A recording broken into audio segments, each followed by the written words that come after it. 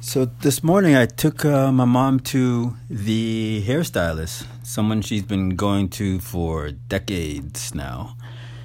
And as she was getting her hair done, I must say, he did a very beautiful job. We just started talking, the hairstylist and myself, and one thing led to the other, and we started talking about relationships. And he is married for 30 plus years, I think he said. And so I said, whoa, 30 years. Wow. Okay. What's your advice? How did you guys make it this far? Or, what's the, what do you value most in your relationship to have survived this long? I guess, if you want to say it like that. I don't know if survive is the right word. So then he said two things. One was listening, and the other one was, what's the word he said? Not cooperation, but there's another word that's actually escaped my mind right now. Compromise, yeah. So he said listening and compromise. So I said, wow, okay, or can you expound on that a little bit more? And he said, as far as listening, he said that we just talk it out. If him and his partner have not even an argument, but where are we gonna go for dinner, or let's go on a trip, where are we gonna go, everyday type things. He says they don't ever just go off on their own or in their one corner and then the other one in the other corner and just kind of pouting and whatnot, but they actually talk it out.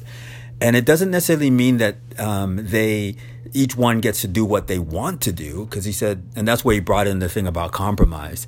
He said the whole idea of the listening and the talking it out is that it will lead to compromising. And in his particular relationship, that he says that's one of the things that they've really done well, and it's gotten them to this point, is that they don't both get exactly what they want 100% of the time. You have to be willing to, I think he gave the example of going to a movie.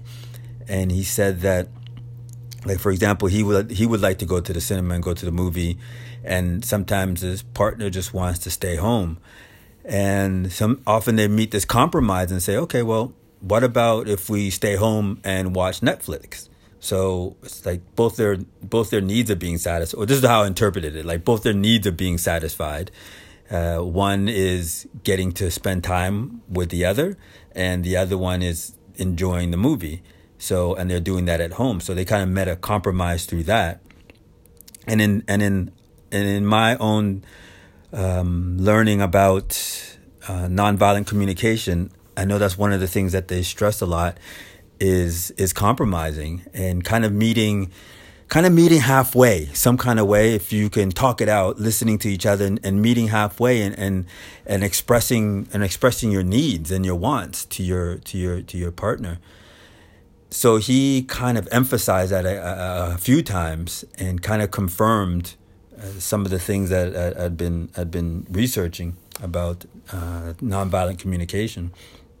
So yeah, it was a very in the midst of whipping up my mother's hair, we had this conversation about relationships and his own advice on why he thinks that they have lasted so long.